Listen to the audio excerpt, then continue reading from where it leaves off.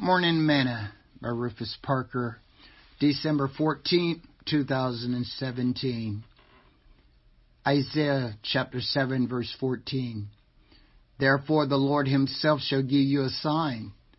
Behold, a virgin shall conceive and bear a son, and shall call his name Emmanuel. Today's morsel.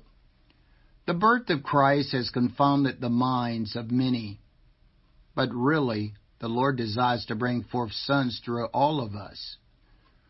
When we maintain a pure and holy life, and his seed, the word, is in us, we are to bring forth sons and daughters after his kind. Mary brought forth a son and called his name Jesus, Emmanuel. God is with us, Matthew 1:23. Are you birthing sons and daughters like him? Sing this song today. Emmanuel,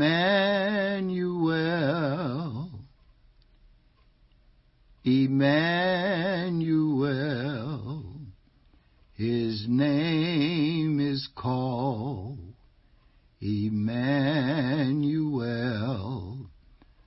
God with us, revealed in us. His name is called Emmanuel.